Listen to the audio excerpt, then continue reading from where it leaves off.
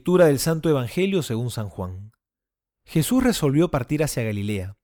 Encontró a Felipe y le dijo: «Sígueme». Felipe era de Betsaida, la ciudad de Andrés y de Pedro.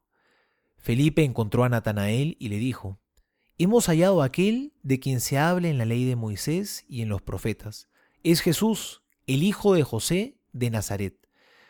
Natanael le preguntó: «¿Acaso puede salir algo bueno de Nazaret?».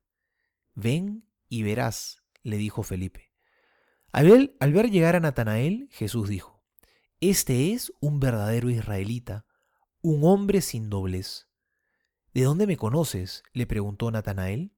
Jesús le respondió: «Yo te vi antes que Felipe te llamara, cuando estabas debajo de la higuera».